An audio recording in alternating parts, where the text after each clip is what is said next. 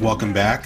And we're starting off this series looking at stories of Black Americans as told by William C. Nell in his book, Colored Patriots of the American Revolution.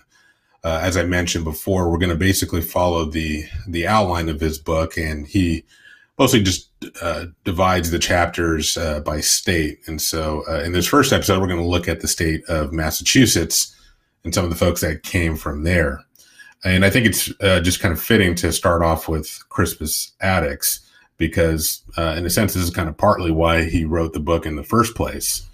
And it's because of him that we know who Crispus Attucks is today. So the book starts with the account of Attucks and his story. And Nell talks about how he and several others submitted a petition to the Massachusetts legislature asking for $1,500 to erect a monument to Attucks as recognizing him as the first martyr of the revolution. It was assigned to the Committee on Military Affairs, and they ended up denying the request. They did some research and found that there was a boy named Christopher Snyder who apparently was killed before Attucks. But William Nell was a bit skeptical, and I think others were as well. And I think he also kind of felt like they were kind of coming up with an excuse not to honor Attucks and give him the credit that was due. So it's worth mentioning here, though, that Attucks had nearly faded away and was almost completely forgotten by this point in time. This is the early 1850s. And so this incident inspired Nell to then start doing detailed research, collecting his story and others so that their memory is kept alive. And he basically started interviewing everyone that he could. He went down to DC and looked up archive records and looked at the documentation that was available and just started to compile a very detailed record of the men and women who had fought in the Revolutionary War and the contributions that they made. So getting back to the story at hand, though, Nell gives a detailed account of the events of the 5th of March, showing how Attucks played a leading role in the mob or crowd. Sorry, he was there next to the soldiers, taunting them and really just getting in their face and really trying to provoke them to open fire. It was almost as if he was thinking that it would certainly play into their hands and it would be a kind of propaganda coup if the British soldiers had opened fire and caused a pretty big incident, which they did. Now, some people probably debate, whether the massacre was kind of blown out of proportion, given how many people actually died, and so there's obviously a lot going on at the time, and tensions were running high. But he was there, part of the crowd, and as kind of one of the leaders. Who was kind of leading this crowd to where the soldiers were. He was said to have been killed by Montgomery, one of Captain Preston's troops, and 2 bullets were found in his chest, one on each side. So that just kind of shows where he was physically. Nell writes that a couple of days later, on March 7th, the Boston Transcript, quote, published an anonymous communication disparaging the whole affair, denouncing Crispus Attucks as a very firebrand of disorder and sedition, the most conspicuous, inflammatory, and uproarious of the misguided populace, and who, if he had not fallen a martyr, would richly have deserved hanging as an incendiary, unquote. The problem with this condemnation of Attucks is that it implies a similar condemnation of everyone else involved in the crowd. Obviously, no one believes that. So the question remains, why is it fair to tar Attucks' reputation? A eulogy to him read, quote, welcome then be every taunt that such correspondents may fling at Attucks and his company, as the best evidence of their merit and their strong claim upon our gratitude. Envy and the foe do not labor to traduce any but prominent champions of a cause, unquote. Nell also exposed the legislature's hypocrisy when he wrote, and yet let it be recorded, the same session of the legislature which had refused the Attucks monument granted one to Isaac Davis of Concord. Both were promoters of the American Revolution, but one was white, the other was black. And this is the only solution to the problem why justice was not fairly meted out. So it's probably worth noting that the bounty that's referred to there is kind of like an enlistment bonus that is commonly given out these days when you sign up to join the military. Sometimes you can get an enlistment bonus, and so that money, that bounty that they would receive, what Seymour's master was basically proposing was, Seymour, you join, you give me the bounty money that you get, and then you serve out the enlistment, and then when you're done with that, you get to become a free man. And so that was essentially the deal that that Seymour's master was offering him. Now, to transition from that, Seymour Burr had a grandson named Lemuel Burr, and we know it based on accounts that he provided that his grandfather and another veteran named Jeremy Jonah, who served with Seymour, often spoke of a woman named Deborah Gannett, and she's the next person whose story we're going to look at. But before we do that, let's take a moment to do another annoying mid-roll ad.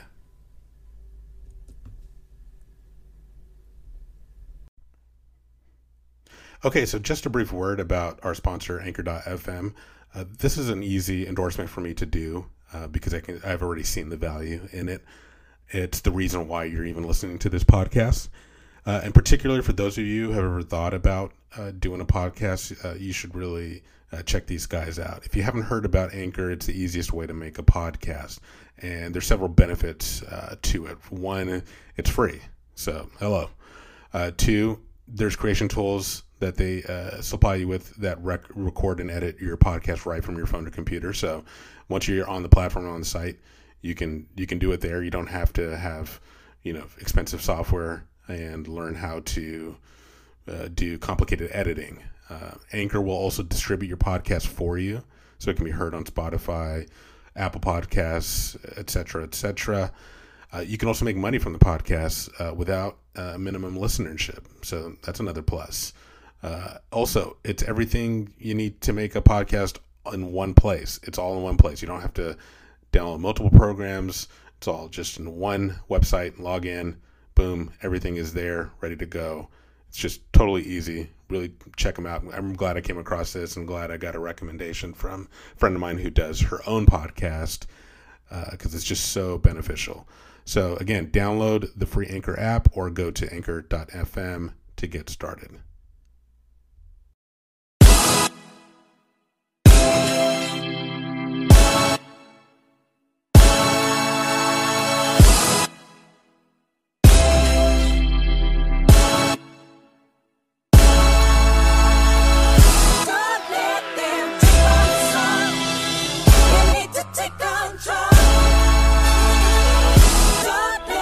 Yeah.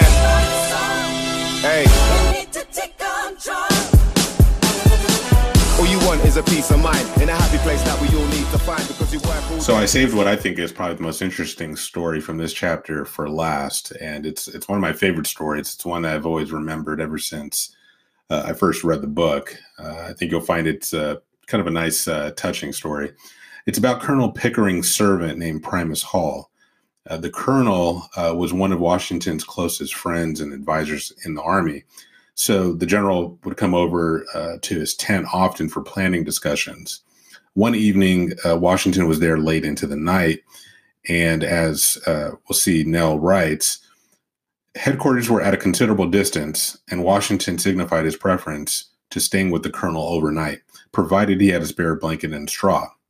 Oh, yes, said Primus, who was appealed to. Plenty of straw and blankets, plenty. Upon this assurance, Washington continued his conference with the colonel until it was time to retire to rest.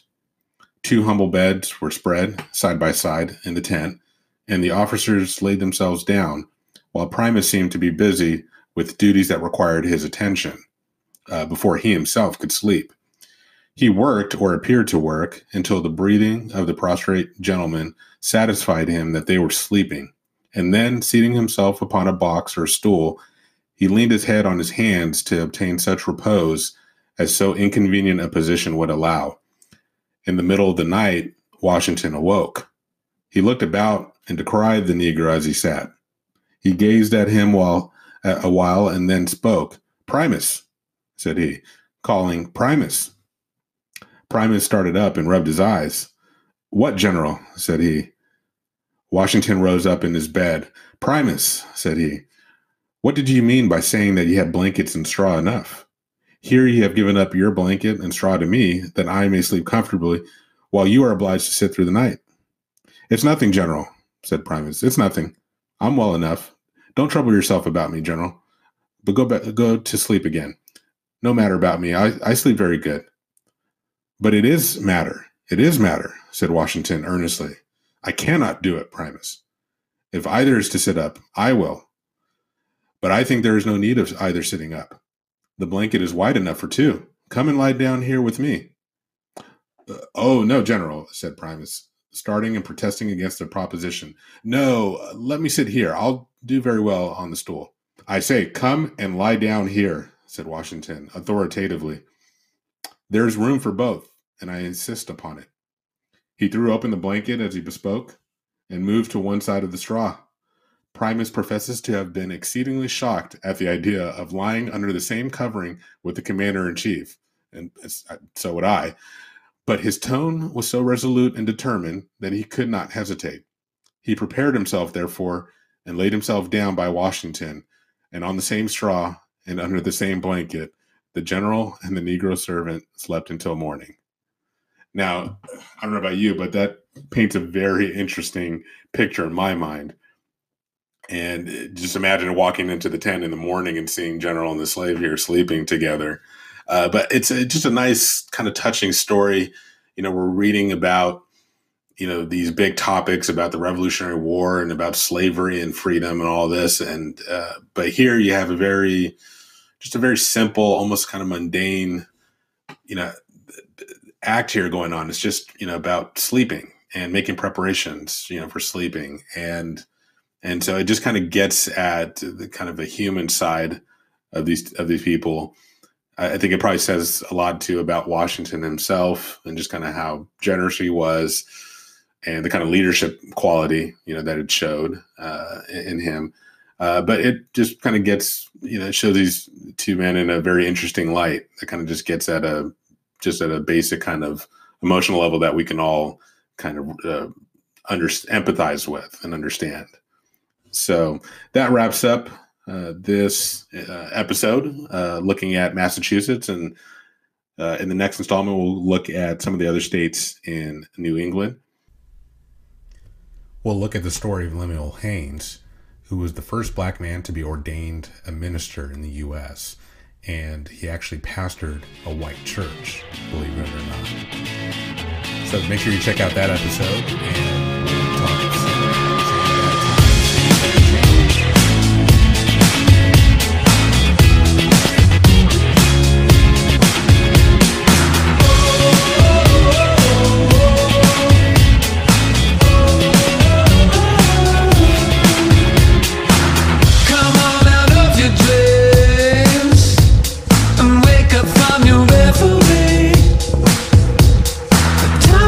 Don't go to sleep. Straight to riding on a break. They said that we got nothing but a dollar for a life of sin. 'Cause there's trouble on the way. Oh, there's trouble on the way. Oh, get a dog and pony for a judgment day. Here we are, running circles around and round and round and round. When nothing's right, just close your eyes. Close your eyes and you're gone. Dreams, dreams, dreams. She's making me high. She's making me high. Dreams, dreams, dreams. She's making me high. I wanna get it right.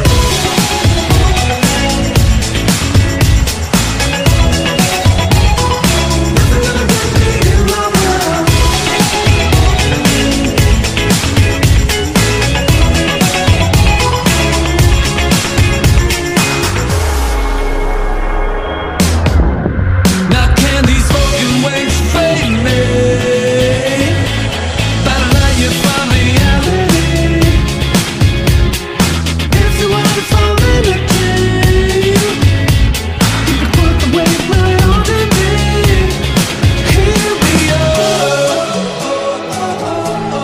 circles around, around, around, around. When nothing's right, just close your eyes and you're gone. Dreams, dreams. She's making me high, she's making me high. Dreams, dreams. She's making me high. I wanna get it